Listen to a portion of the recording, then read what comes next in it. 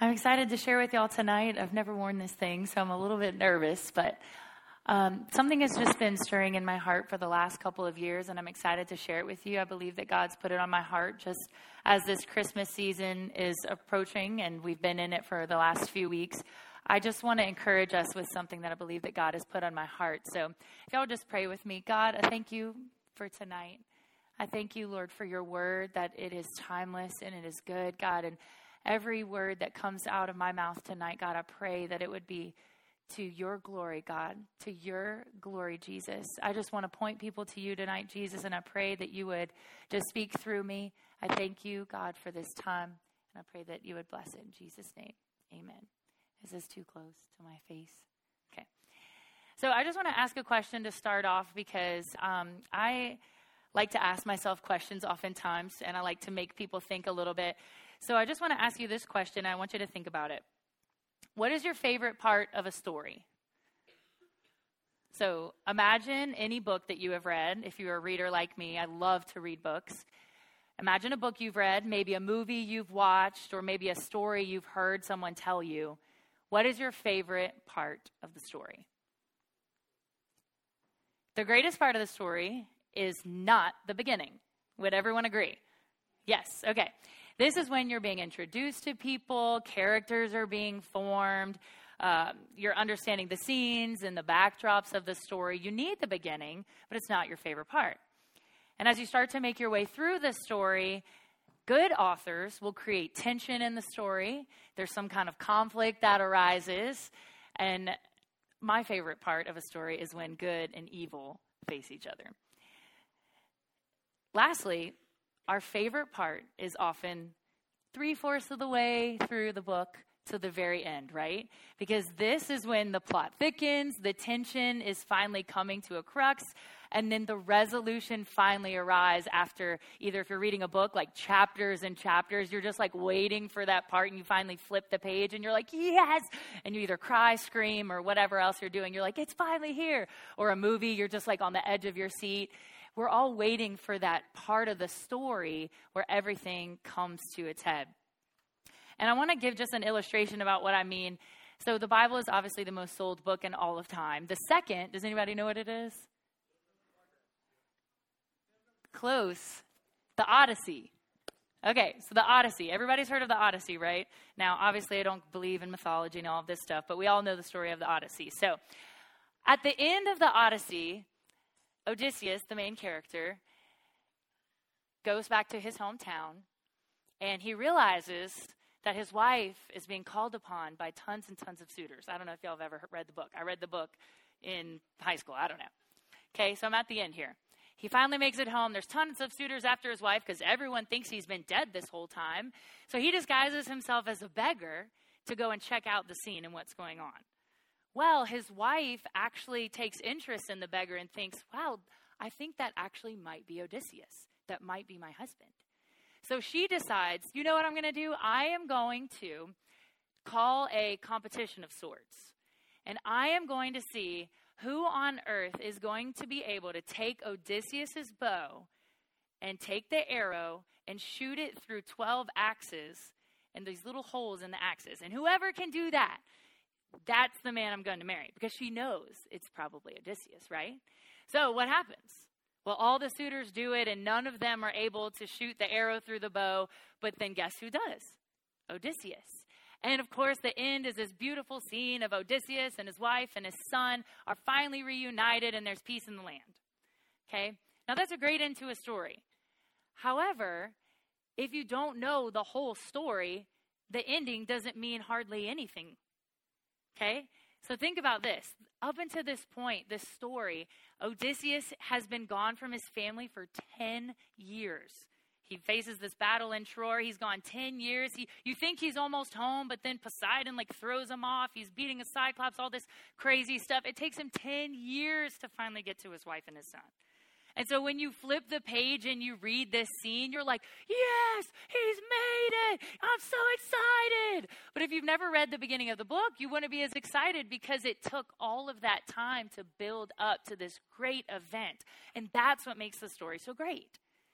And so tonight, I know that's a funny intro, but tonight I was thinking that as Christmas approaches, I want us to have an understanding of every single thing that has led to this amazing point of Jesus' birth. Because I don't know about y'all, but for many years, and it's just easy to think this way, when Christmas approaches, it's easy for all of us to say, I want to celebrate Jesus' birth because that's what we're celebrating. And oftentimes all we think of is Jesus in a manger, or shepherds and angels and wise men, maybe Anna and Simeon if you're, getting a little bit deeper, Zechariah and Elizabeth. But I just want to encourage us that there is so much more to the story that leads us up to this point. And it's in my heart tonight that we would just simply see the journey to Jesus. The journey that the biblical story has caused us to see to get to this point. Because here's what I want us to do at the end of the night, y'all. I just want us to praise Jesus. He is so amazing. I love him. And over the last few years, as I have discovered just the grandness of this story, of the Bible story, I have come to appreciate the love of God so much more because I see Jesus all throughout Scripture. And if y'all know, in Luke 24, Jesus is actually on a road to Emmaus with some of his disciples. He appears to these two disciples, and they're talking about what has happened. And Jesus says, then beginning with Moses and all the prophets, he interpreted for them the things concerning himself in all the Scriptures. Y'all, Jesus points to himself all throughout Scripture, and that is exactly what I want to do tonight. I just want to kind of zoom out a bit and look at this journey to Jesus, okay? And I'm going to use my fun little clicker thing. Okay, perfect. Okay, so how does this journey begin? If you're drawing or taking notes, you can draw this little thing. If you're visual like me, it's kind of fun. All right, so how does this journey begin? We all know that the journey begins with the perfect garden and the perfect problem.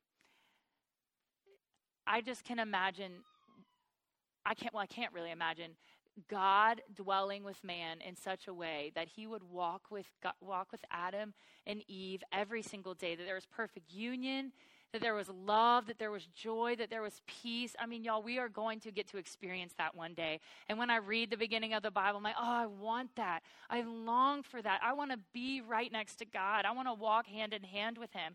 But we all know that man sinned. Man decided to shake his fist at God and say, I want to decide what is right and wrong. I want to decide what I can do. I don't want to follow after you. I want to decide what's right and wrong. And so we know that men were separated by sin. You guys, we are separated by sin. Isaiah tells us that. We are separated by what we have done, and all of us have this need for a Savior. Adam and Eve needed a perfect human, a perfect Adam who could restore things back the way they were intended to be.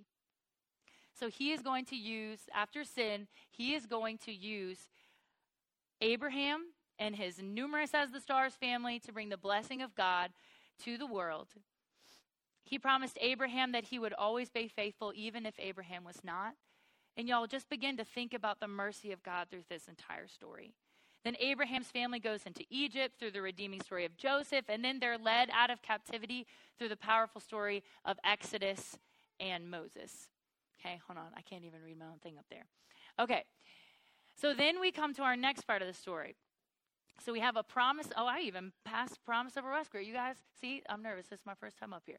Okay, I missed the most important part. Genesis 3:15. After man had sinned, God promised that one would come. This is my favorite line in the Bible, to crush the head of the serpent. Me and Felix say it all the time, the serpent crusher. God promises that one was going to come to crush the head of the serpent, restore that relationship back with man. And in Genesis 12, one of my favorite scriptures, God tells Abraham, I am going to bless you so that you can bless everyone. I am going to bless you so that you can bless everyone. And what did he mean by that? He meant that one was going to come through Abraham's line that was going to bless the entire world. And we know that that was Jesus. And all throughout scriptures, we see this come to its head. Okay, so that is the promise that God gave. And then we come next to the priests. So first we have the promise, and now we have the priests. So we know that after the Israelites were rescued by God from Egypt, God instituted a covenant with Israel through Moses, which included the role of sacrifice and priests. These priests, specifically the high priest, were supposed to teach the law. They were supposed to atone for sins. And specifically the high priest, you guys, was the only one who was able to enter into the Holy of Holies once a year on the Day of Atonement. This is a beautiful shadow of what is to come, and I thank God for the law that he gave Moses. But y'all, imagine being an Israelite. Imagine sinning and then having to go and take your offering and your sacrifice to a priest to make atonement on behalf of your sin. Imagine not being able to go into the Holy of Holies. Imagine not being able to have what we have. Can you imagine? We have it so good compared to the Israelites at that time. The people of Israel were not able to enter into God's presence like we were today. And it's just a sad thought that if you sinned, someone else would have to go in on your behalf. And that's what the priest's job was. So after the death of Moses, this was instated. The Israelites were led across the Jordan into the promised land by their new leader, Joshua. And then after the Israelites conquered their territory and then Joshua passed away, the next part of our story comes into play. And this is the book of Judges. I don't know about y'all. Has anybody ever read Judges all through its way? I mean, it is a crazy book. Like, don't ever suggest someone to read that one first because they're going to be like, what is happening? It is just filled with sin. Like, it is just crazy. So at this time, after this had happened, the book of Judges tells us that these leaders raise up and that they're like civil and military leaders and that they're going to lead the people of Israel. But y'all, the judges were far from perfect. They were to instill justice and peace among the people. However, the whole book shows like this downward spiral. It's just this cycle over and over again. It's the people of Israel mess up. Someone comes and takes them captive. They call on God and repent. A new judge is risen up. The judge saves them. They're like, yay, we're going to follow God forever. And then what happens? They do the exact same thing again. And you're like, oh, you're so dumb. What are you doing? And then, of course, we see ourselves and like, oh, yeah, you're right. But like they go in this whole downward spiral and it just gets worse and worse and worse every single time. And y'all, these judges were not perfect. Like Samson, not a good guy, okay? Like we have all these Bible stories and the kids are like, yeah, Samson's so great. Nope, not a good guy.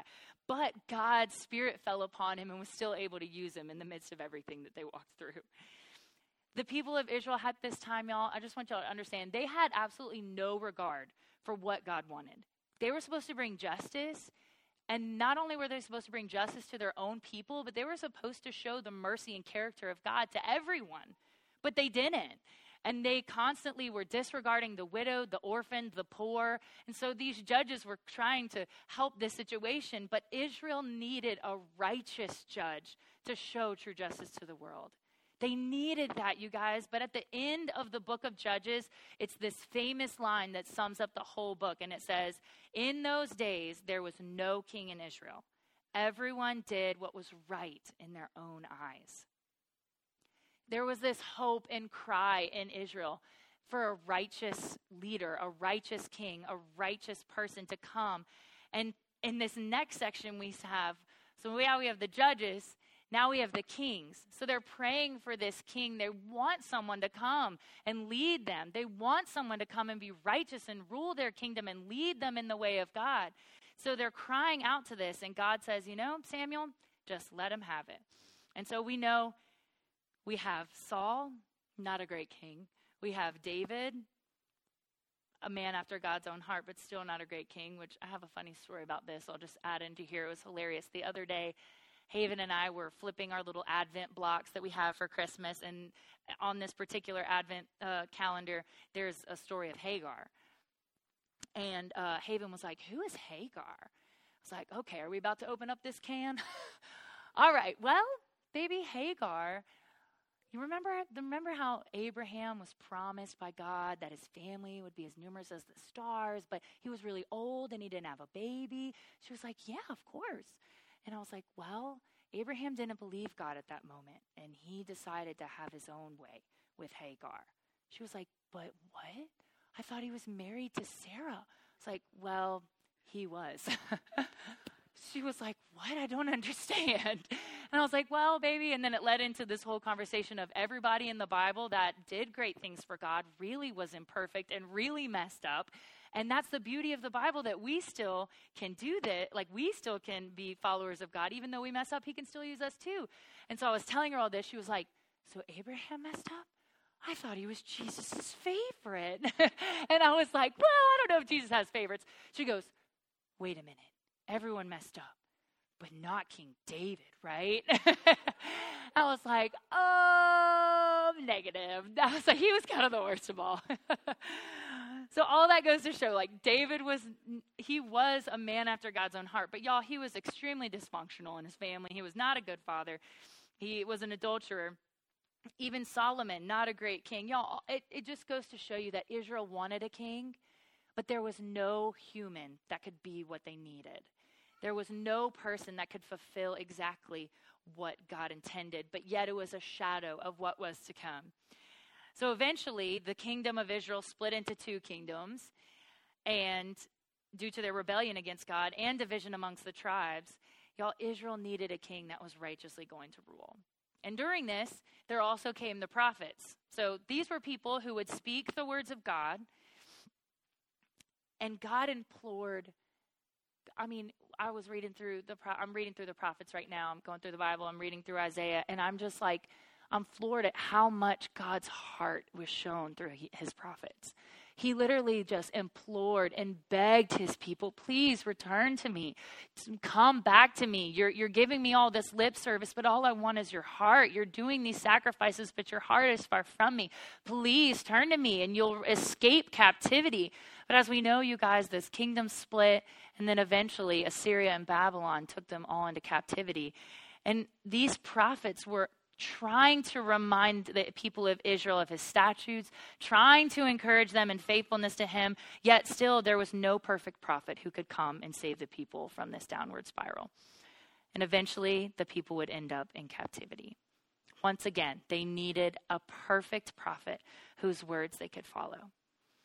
So, after all of these things, we see Adam, the priests, the judges, the kings, and the prophets.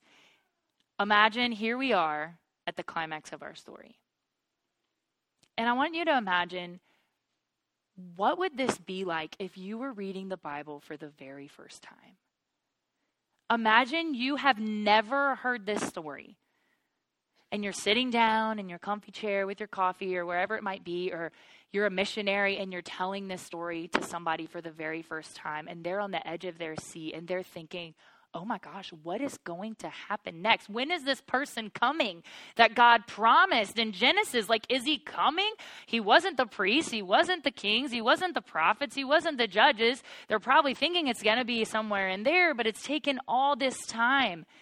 And as you finish the last book of the Old Testament, you turn the page over to the Gospels. And all of us, honestly, hate Matthew 1, right? Does everybody know what Matthew 1 is? We're like, oh, this list again. Let me just skip on through. But can you imagine if you were reading the Bible for the very first time? Sorry, this gets me choked up because it's so beautiful. And you flip that page after 400 years of silence, and you read this list, and you go, oh my gosh, I remember that name. I remember reading about Abraham and Isaac and Jacob and Judah and Perez and Tamar and all of these people, Rahab, David, Solomon, Jehoshaphat, all of these people. I remember reading about them. And oh my gosh, someone is about to come from this giant line. Who can it be? Who is it? Is this the person that God had promised? Is this the one that has finally come?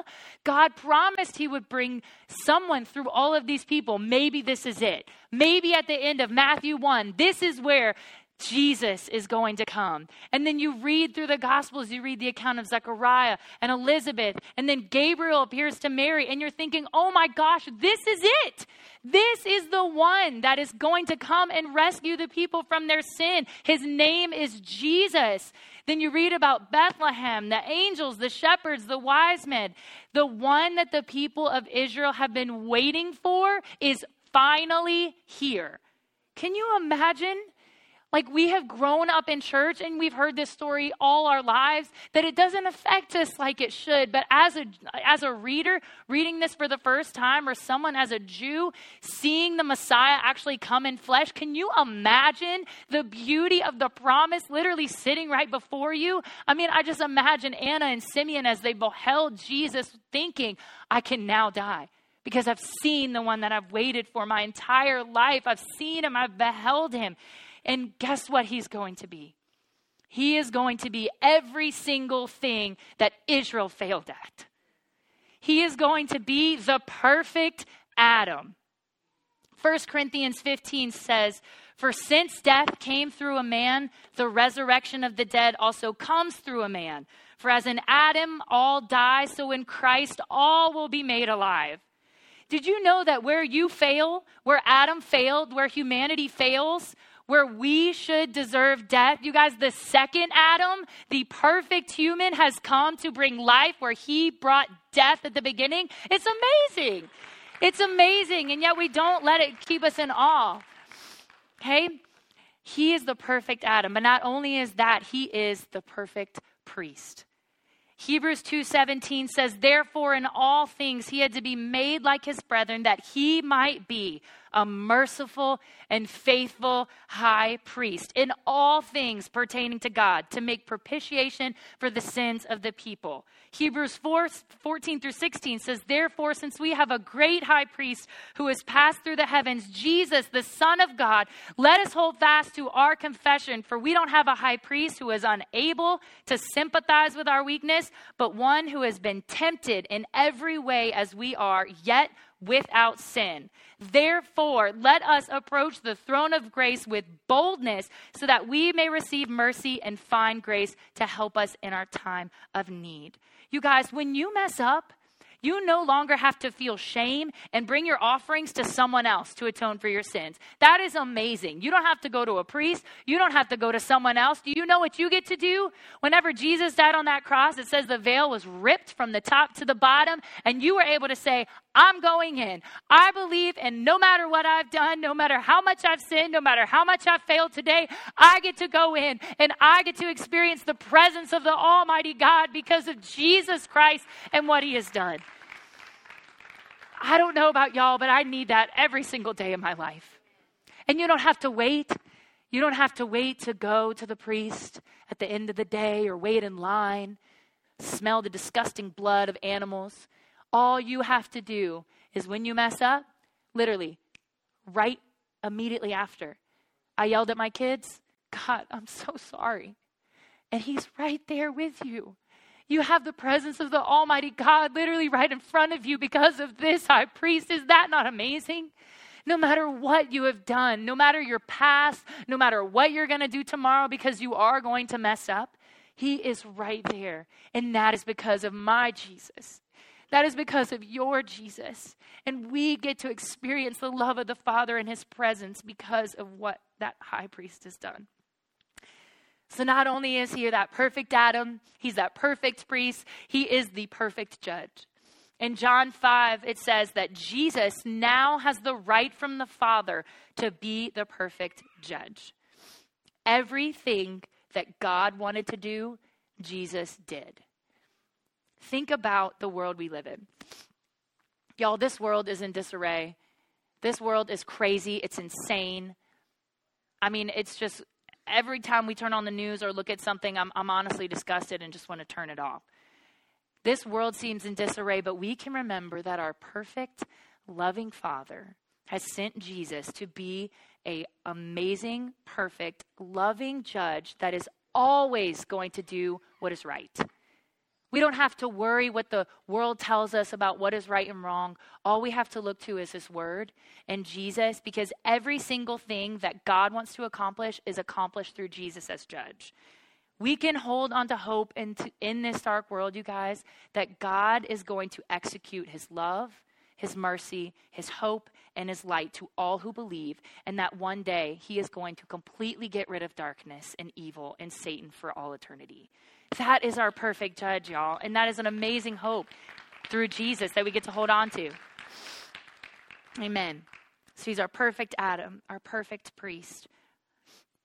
our perfect judge, and he is our perfect king. Isaiah 9, 6 through 7, one of the most quoted scriptures during Christmas time. So beautiful. For to us a child is born, to us a son is given, and the government shall be upon his shoulder, and his name shall be called Wonderful Counselor, Mighty God, Everlasting Father, Prince of Peace. Of the increase of his government and of peace there will be no end on the throne of David and over his kingdom, to establish it and to uphold it with justice and with righteousness from this time forth and forevermore. The zeal of the Lord of hosts will do this.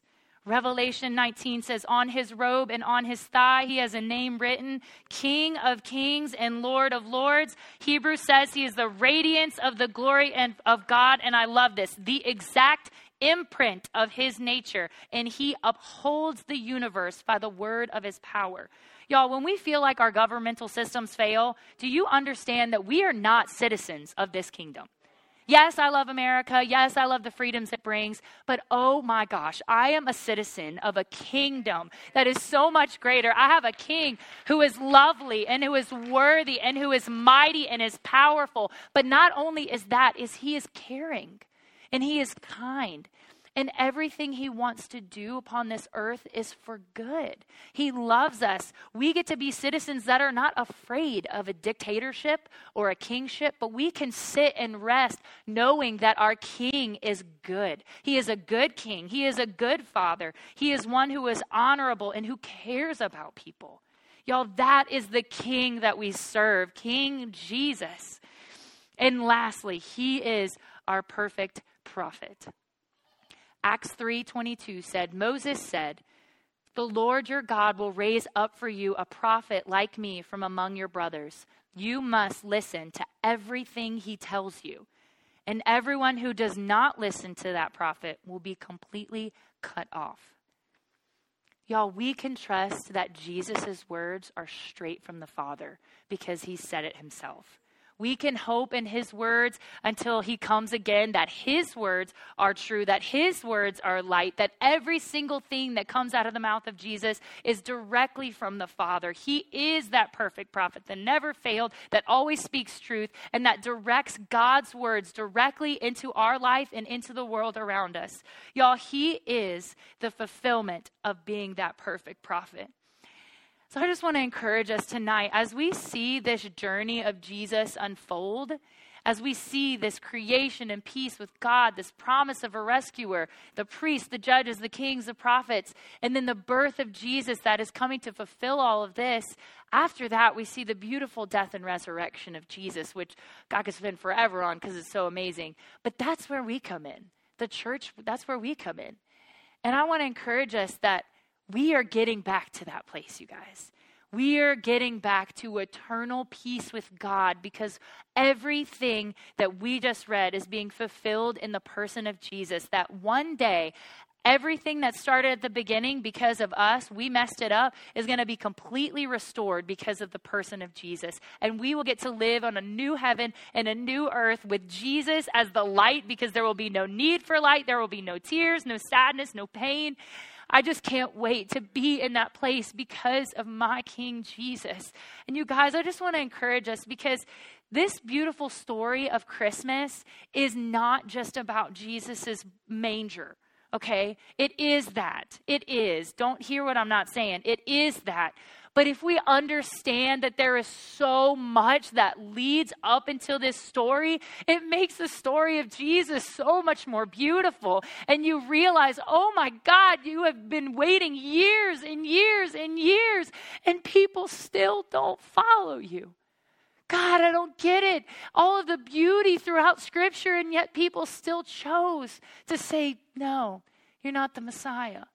But y'all, can we thank God tonight, those of us who have chosen to follow, those who have chosen to believe that I do have a perfect Adam. I do have a perfect priest. I do have a perfect judge. I do have a perfect king. I do have a perfect prophet. You guys, I know that Jesus is the most amazing person in the entire universe. And I know we all will say that, but I just want us to worship him tonight like he really is, because oftentimes in the busyness of Christmas, and we're only a few days away, we're all probably thinking, I still have stocking stuffers again, I got to wrap presents, and I got to cram all the stuff in for my kids so that they'll remember their great childhood. And can we just stop and just focus on the beauty of Jesus? Because every single thing about Christmas is just going to completely vanish one day. But what's going to stand true is, I want to know that this beautiful baby in a manger, that this humble, lowly king has been prophesied for years and years and years.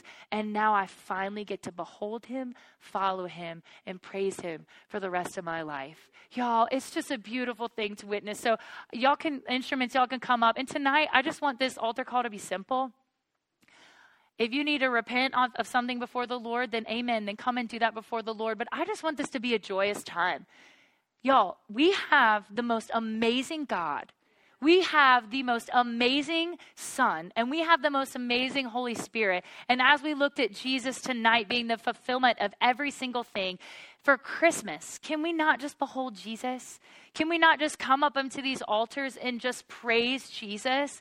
That's what I want tonight to be. I just want it to be a joyous time where his people respond to that message and say, thank you, God, for sending this perfect Adam. I couldn't be that. Thank you, God, for sending a perfect priest. I could not atone for my sin. Thank you, God, for being the perfect judge. I don't know what's right and wrong. You have to bring justice into this world.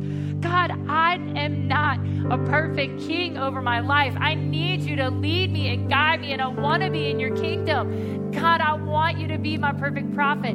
God, I just pray that as we stand here in this altar, can we just worship Jesus? He is worthy of our praise. He is worthy of our adoration. Jesus, even now, let's just raise our hands. Jesus, you are worthy. You are worthy of our praise. You are worthy of your honor, God. And as the angels sing around your throne, so we too join in with them, God. As Angie is singing around your throne tonight, God, I want to join her praise and sing, worthy is the Lamb